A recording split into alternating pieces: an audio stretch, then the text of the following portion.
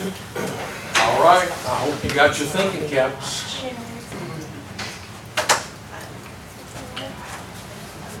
That's too easy to do it that way. Hebrews chapter 6. It's an open book. No. We have an anchor. Anchors.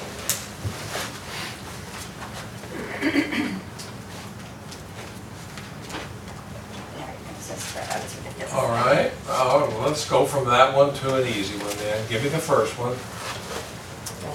Better than angels. All right. And since this is our most recent, you'll get this one. I hope you do. Chapter 8. Mediator of a new covenant. Okay. I've got several answers I would accept there. Or a better covenant. Mediator of a better Oh, covenant. these Yeah. are better mediators, whatever, I didn't know what you meant. Better what? Mediator of a better. Of a better covenant. Yeah. All right. If you brought in Melchizedek and all, whatever, I would accept it. All right, let's go to number 2 then. Don't drift away. Don't drift away. Wonder, gotcha. He said, don't you folks drift away now, Angels. because you got nowhere to go. And boy, he starts laying evidence after evidence after evidence on why you should not drift away. No rest. And how much better you have it now than you've ever had it before. There you go. Number 3, better than. Moses. There, now we got it going now.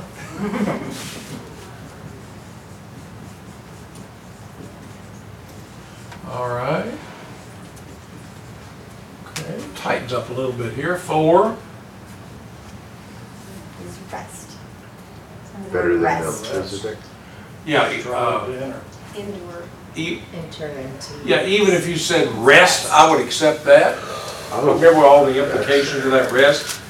Yes, we're looking for the eternal rest, but we have rest now, diligence and as it were, with Jesus. And I'll do this. I mean, you know what I mean by that, eternal rest, but it's also rest for now. All right, now we're down to 5. Better than the high priest. Now we're going. Better high priest. About to run out of ink, so this must be the last one. Number 7. I have water Melchizedek, but you said that was 8. Well, Melchizedek goes from bits and pieces from 6, 7, 8, 9. So you're in Better Yeah. priesthood? you're in the ball game. Better priesthood's on our sheet said. Yep. Better priesthood.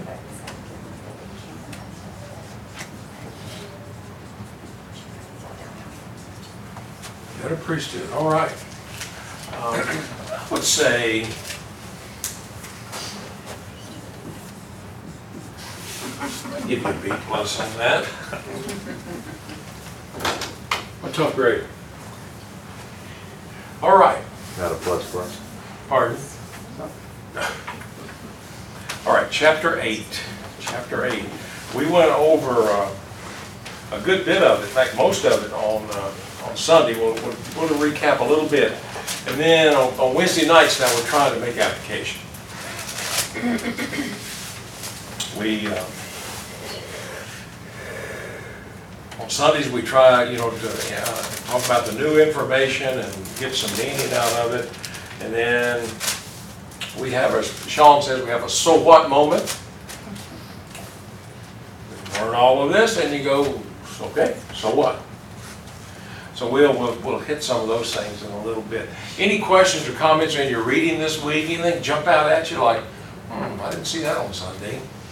Anything at all? That's okay if you didn't.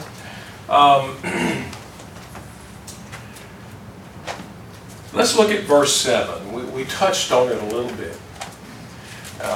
Where is this quotation from?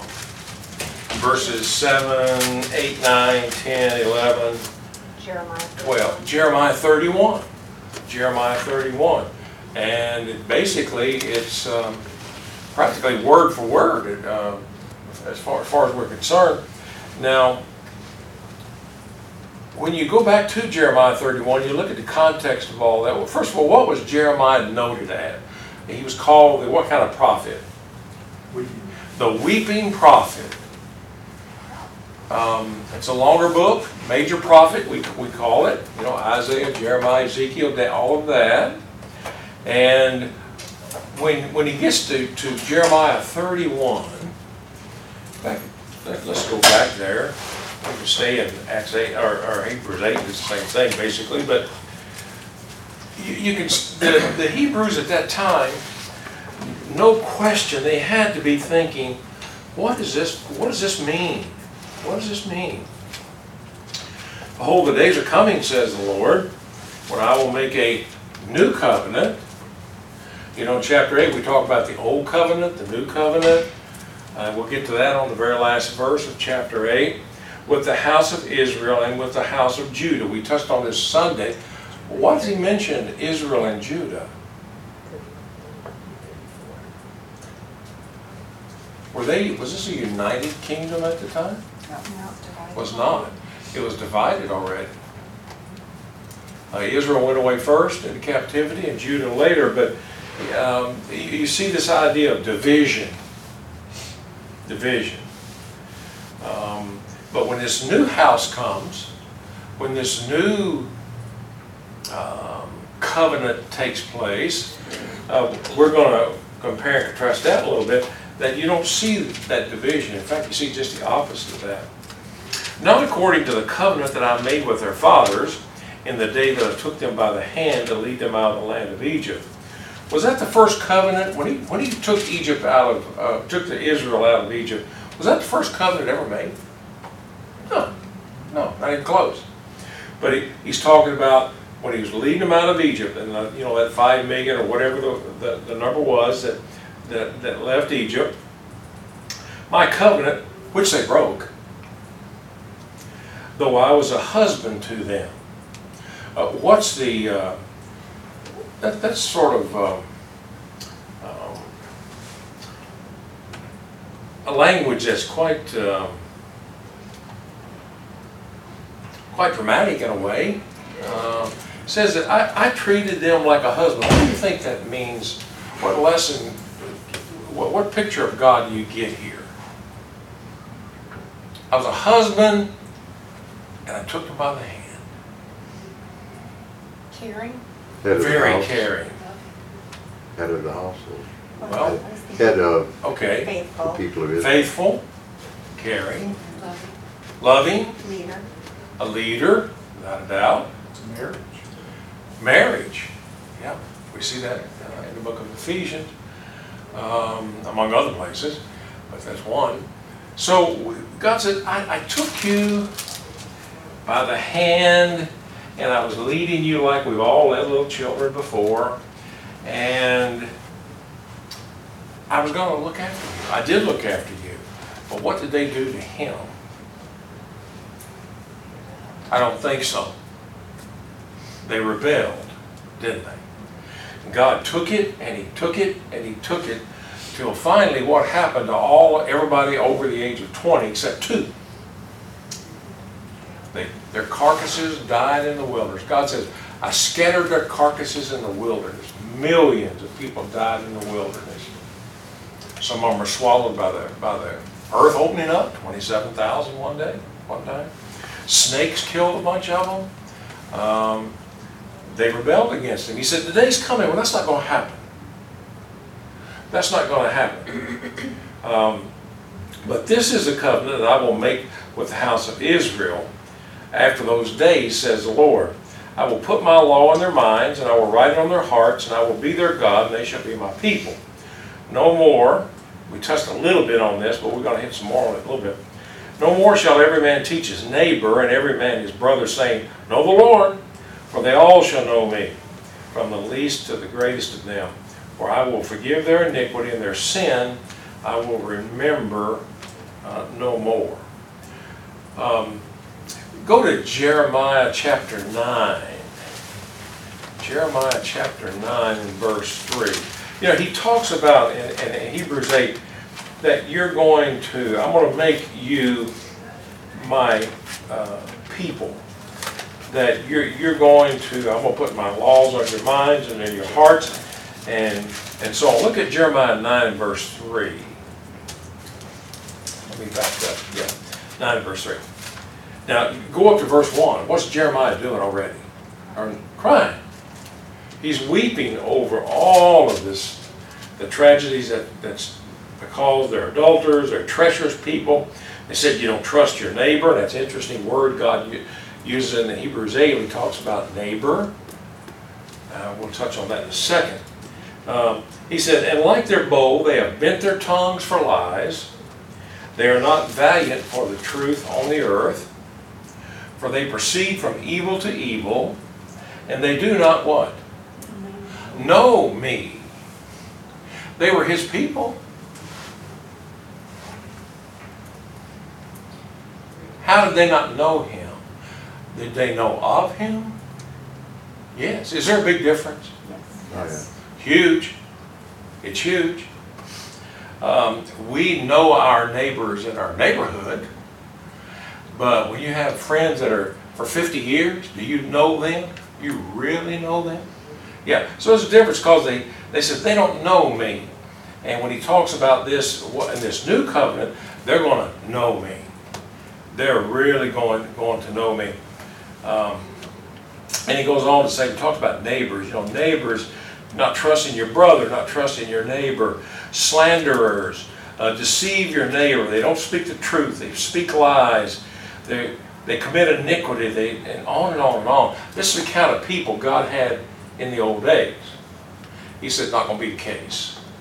This is not going to be this way when this new covenant comes. Well, if you didn't know, if you were a Jew, it's like, when did that happen? Hebrews 8. Hebrews 8. And these are Jewish Christians, and they knew all of this over here. They knew this. And they might have been wondering, when is this going to happen? Well, the writer says, how about now? This is going to happen now. And you will know me, God says. You'll know me intimately. You will know me as I'll be your only God and you'll be my only people. We'll have a relationship. Because they didn't have it over there. They didn't. Now, he talks, I think it was chapter 7, where he talks about volunteers. Were you a volunteer in the Jewish days? What got you into that family? Birth. Luck? Birth. Birth. Yeah. Not here. Not in. We're volunteers. We're volunteers. Thoughts on that? It's interesting that because we're volunteers, put that together with my people will know me, it really does point us to the fact that to be a volunteer, we have to know and understand something about what God wants from us and accept his call. And that really is this kind of, you think of all the religions that have children, infants. Mm-hmm. It's almost the exact same situation as the Hebrews were. When you talk to people who are from that, putting these things together really helps us to understand that no, people who serve God truly are not children anymore. They volunteer when they know and understand God. Because if they don't know God, they can't volunteer. That's a really good point. Points.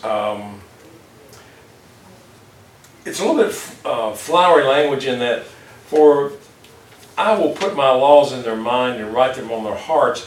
I'll be their God, they shall be my people. None of them shall teach his neighbor, and none of his brother, saying, Know the Lord. Why? For they all shall know me after Jesus comes. And you're going to be volunteers. This is not going to be a bunch of draftees. You're going to have to want to be in my army. And it's that relationship that's very close, very tight, we would say in our maybe vernacular today. But that's the picture that Jeremiah is painting, that the writer here just amplifies and says, this is it right here today. This is it. Now when we get into chapter 9, when he says, I will be merciful to their unrighteousness, and their sins and iniquities I will remember no more. Didn't he forgive sins and iniquities under the old law?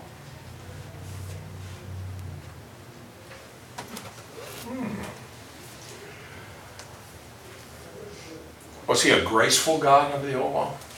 Yes. You better believe it. Through his grace and mercy.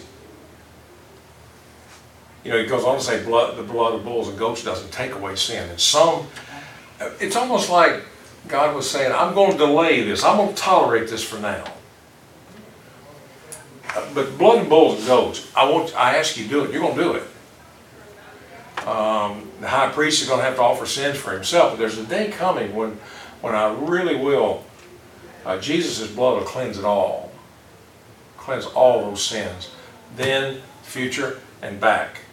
Once and for all. There's no more remembrance of those things. Otherwise, why do they come back every year? Why do they come back every day? The priest and the high priest once a year. How many times did Jesus do that? Why is Jesus better? One of the things, better high priest, he only had to give himself one time. And God said, that's enough. That's sufficient. I'm good. I'm good now. But he was not before. When you go over to, and I want you to be thinking about this. We're not going to get deep in it because we're going to see it in chapters 9 and chapter 10. 1 Peter 3:21. Now this is a verse we all know, we all go to when it talks about baptism, right? And that's true. But look at verse 21 while we're talking about 1 Peter 3:21. There is also an antitype which now saves us, baptism. Okay, now if that was a period, I'm good with that. I'm going to stop there. Not the removal of the filth of the flesh, notice, but the answer of a good conscience toward God through the resurrection of Jesus Christ. Where does this good conscience come from? That was not there before under the old law, through Jesus, through his death. And yes, we're baptized for the remission of sins. Of course we are. That's what it says. I didn't write it. But it's an answer of a good conscience toward God. Now, when we get in chapter 9 and verse 9, I don't want to jump too much, but it's important, I think. It was symbolic for the present time in which both gifts and sacrifices are offered, which cannot make him who performed the service perfect in regard to what? Consciousness. And he goes on about the washings and all the ordinances and all of that thing. But in some form or some fashion, the people who were forgiven, and God accepted that for the time, even though he's pointing toward his son, it didn't cleanse the conscience some way. If you could explain that, all of that, feel free.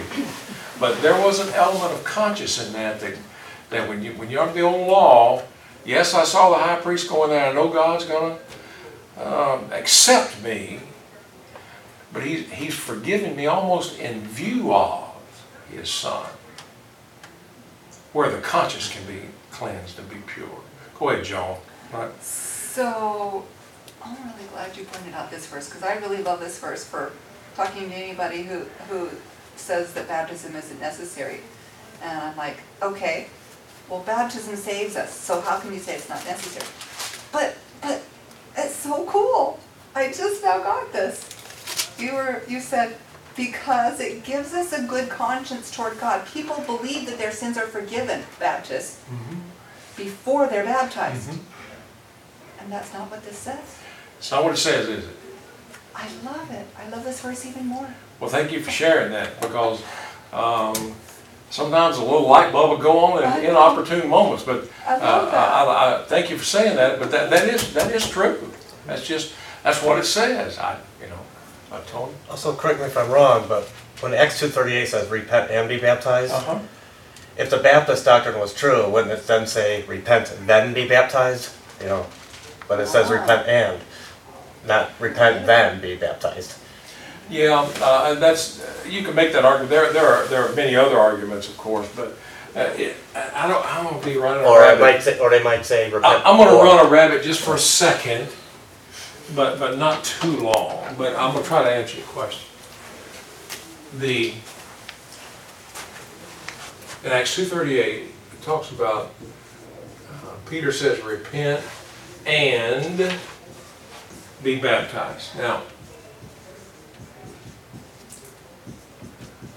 this word, even in our English language, but this coordinating conjunction and, it gives equal weight to what's before it, and it gives equal weight to what's after it. That's good. It's absolutely true. So one is not more important than the other? No. If he'd have said, well, you know, just be baptized, and you can repent for your sins, that'd be wrong too. It would be. You can't, I personally, I don't see why the big deal is, but the religious world, it's a big deal. Why? Because they have their minds made up. It just says, repent and be baptized, and they both are equal in this equation. Just is. Jan? And I like that thought process because in elementary school, we always say first this, then this, and it gives steps. Like this isn't, like technically there are steps prior to that, but once you hit that, like there's no first then. No, that's right. That's a good point. You don't take one without the other one, and that includes the one behind it too. You can't leave out the repentance. It's is equally important as being baptized, but it's no more important. Just what it says. So that's a good point, Tony. I don't mind running a little bit on that. Now let's see if we can, the last 7, 8 minutes, whatever. Describe some ways. It talks about in Hebrews 8 there, 8 through 12. This quotation says the new covenant will be different and better than the old. While you're thinking about that, if something is getting old, what does that imply? Better, stronger, Weaker. weaker, fading away, eventually what? You see there, you die. That's what happens to old people. You can't hide from it. So he says the same thing. This old law, well, what is old law? Old law means it implies that it's on its way out. If it wasn't, we need a new law for it. So, how is the new covenant better than the old? Lots of ways, but based in this context here, feel free. We just talked about one of the conscience. That's a good one. What else, Joan? I was just thinking, I can't remember where I heard this, but it helps me with the Old and New Testament and the Old and New Covenant, because it's not a word that we use a lot in our language today. However, it was like a contract. It just, that's what it was. It was a contract between God's people, and so when I think of it that way, it's very obvious today when you have a contract that is an old contract, it is null and void. It is not in use anymore once you have a new one that has been put into place and you have all the proper signatures. That's very simple to understand. No, it is. It is. What else? How's the new covenant? It's for everyone. It's for everyone. It's not just Jews, not just Gentiles, it's for everybody. Yes? Old one's dying, old one's being replaced. Why? Better mediator, better sacrifices. All those things. All those things. Now, yeah, anything else on that? There's several, but Complete forgiveness. yeah. I'll remember your sins no more. That really is not what happened under the old covenant. No? God forgot their sins for a year. And then the next sacrifice had to be made Yeah. to keep forgiving their sins. And this is absolute. When God said, I will remember your lawless deeds and your sins no more, they're gone. They will never be brought against me again by God. Ever. But I roll, the word, I guess the term not roll forward in the New Testament, but the concept is there. They were rolled forward. They were remembered every year. And God, thankful for His grace. We think His grace is only on the New Testament. No. Think of the grace and mercy He had on the Old Testament to put up with all of that. Because my son's coming. And even in go to 9 and verse 15. We're going to get to it, but I want you to think about it. It's a powerful, powerful verse. Hebrews 9 verse 15. And for this reason, He's the mediator of the new covenant. Okay, we've already talked about that. By means of death, notice. By means of death, notice, for the redemption of the transgressions, where? Under the first covenant, that those who are called may receive the promise of eternal inheritance. That is so clear that when Jesus came, He's the mediator of all of God's saved. And said, why did He die? For the redemption of the transgression under the first law.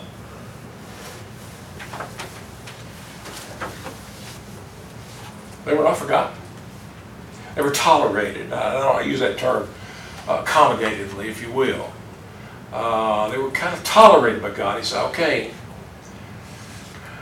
my grace is going to take care of this for now.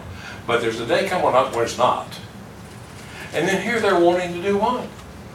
Go back under that first law. And God said, be careful. If you do, your sins will not be forgiven.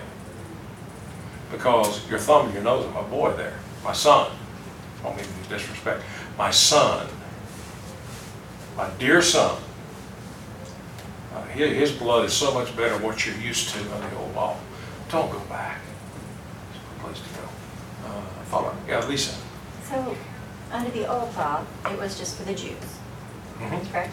So if you were born a Jew, pretty much it was covered, like they could, it's almost, I feel like they could just go through the motions, and because they were born a Jew, then they went through and did the things that were, it said in the law to do, then they were, you know what I mean, covered. For it to be a perfect covenant, Jesus, like, for everyone, you have to choose it. You have to be invested in it. You have to make the choice to do that. It's open to all, but you're not automatically in because of your birth. Yeah, Or, you know what I mean? there's no checklist anymore. And I think You're that, volunteers. like with anything else, it And had give me your heart. investment. Investment. Give me your heart. Very important. But just to be clear, everyone under the old covenant, just because those sacrifices were being offered, that didn't mean that they were going to be forgiven. Those who fell in the desert are an example of those. Pretty clear that God did hold it against them for that rebellion, and that rebellious heart was there. And so even, I think, under the Old Testament, and I think that's shadowed a little bit in this, what you said, in verse 9, verse 15, that those who are called, David's a man after God's own heart, who's a sinner, that he was forgiven. Think about all those who were called who didn't answer, who didn't answer God in faith. I just think of like different religions today. It's like they're Catholic because their entire family's always been Catholic, and where they came from, their country, they were all, you know what I mean? I almost get that like impression, sometimes when I look back at the Jews, of how they might have viewed, it's like, well, it's what we do. We're Jews. We have to go and give the sacrifice, and we have to do, it was almost like emotions that they were going through, where... There certainly was an element of that, You know, no I doubt. guess, Yeah. What value does the first covenant have today if it's vanished away?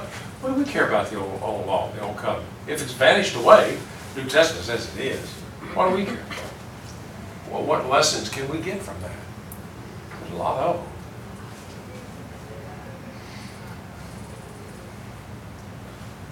I'll help you out with one. Where can we learn a lot about God's character? The way he treated his people, the love he showed his people, the demands on his people to be faithful, his patience, his long suffering, his love, his care, his concern. If we didn't have the Old Testament, would we have as full a picture as we do now? I don't think so. I don't think so. So the Old Testament is very valuable. Well, why else? Have you ever heard, it's trite, I get it.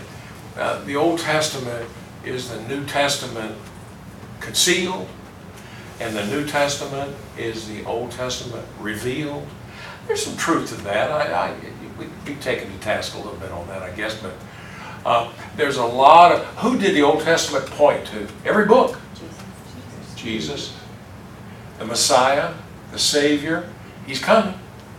Always pointing to.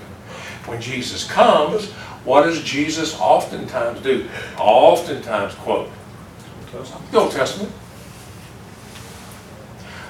Today this has been fulfilled in your ears. Remember when we got up and talked and he read from Isaiah and he said, just so you know, today that's been fulfilled in your ears. And he sat down. Can you imagine the mouths gaped open? And he says that so many times. He quotes the Old Testament. He says it was talking about me. So that's one way. What else? When we get to Hebrews 11, how might that help answer this question a little bit? Hebrews 11, the great chapter of faith. Abraham, Moses, all the people, men and women. Well, what if we didn't have the Old Testament? There wouldn't be a chapter 11. It wouldn't mean anything. It wouldn't mean very much, would it? I mean, he could have still written that. I'm going, It wouldn't mean who's as that? much, right. Who's that? Gideon, who's that? If they did it, we'll get to that 11, we can do it. Okay, what else? In fact, there's several more. I want to jump to this, got 5 minutes, don't we? Because now it's application. We've been doing some of it, but this is a little more. In what way does Hebrews 8, 1 through 13 challenge you to grow? You know, it's nice talking about all these other things. How does it challenge you? How does it challenge me to grow?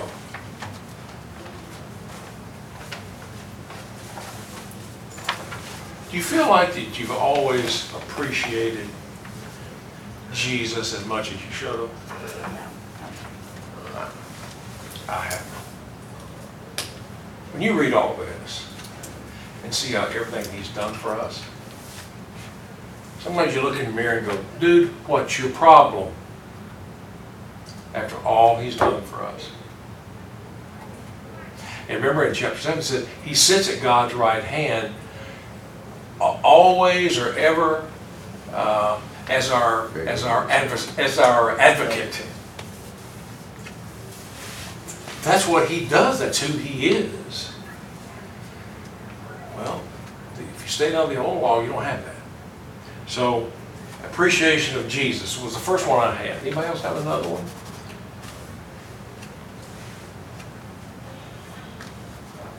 He lives to plead our case to God. Does that comfort you any at all? Shows the unconditional love. Yeah. That we also need to have. Absolutely. And he's got God's ear. You know, we see sometimes, you know, all that. It's like,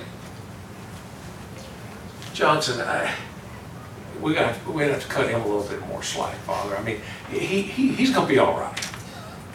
He's going to be all right down there. But I understand it because I walk down there. I get it. I know that's, not to trivialize it, but that's a picture I have in his right hand talking to God about us and trying to help us. John? I was just thinking, I know one of the things that, I don't know, just more recently, I thought about is the fact that, you know, people say, well, yeah, Jesus died for everybody, right? Well, Yeah, he did. But then people will say, well, you know, when bad things happen or trials or tribulations, they're like, you know, God doesn't really care about me. Jesus doesn't care for me. I'm like, he died for you. He cares. He cared. He died for you. He cares. He cared. Good point. Great. This prophecy from Jeremiah, the writer still puts, there's a future part of that. It says, I will write my law on their hearts. And how I need to grow is sometimes I need to get out of God's way so he can do what he said he will do. Because I can stop that process and leave this book closed. Right. I cannot have the prayer life I should. I cannot spend the time with it in meditation I should. I can shut that whole thing down, or I can actually let him write his law on my heart and make that happen. And that's, I have to realize my part in that. So let him do what he wants to do with me. We do play a big part. Have you ever noticed, maybe when you're one of your lower moments in your life, how, and you start to question things, and then you got to think, well, I haven't studied my Bible now in 2 weeks. I haven't prayed. Let's see, when was the last time I prayed? Oh, I did thank him for my food. That was like 8 words, okay. When's the last time I did anything for anybody? It's been a while. And you go, I wonder why I'm getting weaker. Really? Really? You got to keep on keeping on, and we got to do our part. God has done his part, and he continues to do his part. But we got to do our part. There's no quitting. Tony? Well, I thought at you. One of mine I had, dependence upon God is critical. Just what Greg was saying there. I think sometimes, I heard it say one time, why don't you come down off of your throne and let God sit there a while? I think we try to solve all the problems for every single person, and we try to solve everything in our country, and everybody, every family. Well, why don't you leave that up to God? And I think he's got it. I don't think, I know he's got it. It's going to be okay. It's going to be all right. Sometimes when I get on my high horse, I get to thinking, I just don't know what I'm going to do with all this. Well, here's an idea. You don't have to do anything about it. There's not much you can do about it, except be good, be you, and try to do the best you can. But y'all will change this world, generally, one at a time.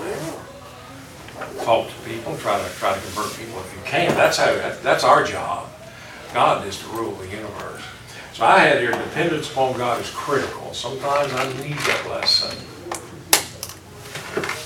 And a part of that, or a corollary to that, would be my inadequacy. You ever feel that way at times? I'm just inadequate. Well, that's probably a normal feeling at times. But with Jesus at the right hand and God in control, you're going to be just fine. Doing what you're supposed to be doing. Was that? Oh, that was the second one. Okay, I'm just going. Guess I'm gonna quit. Finishing your thought. All right, we'll do chapter 9 on Sunday.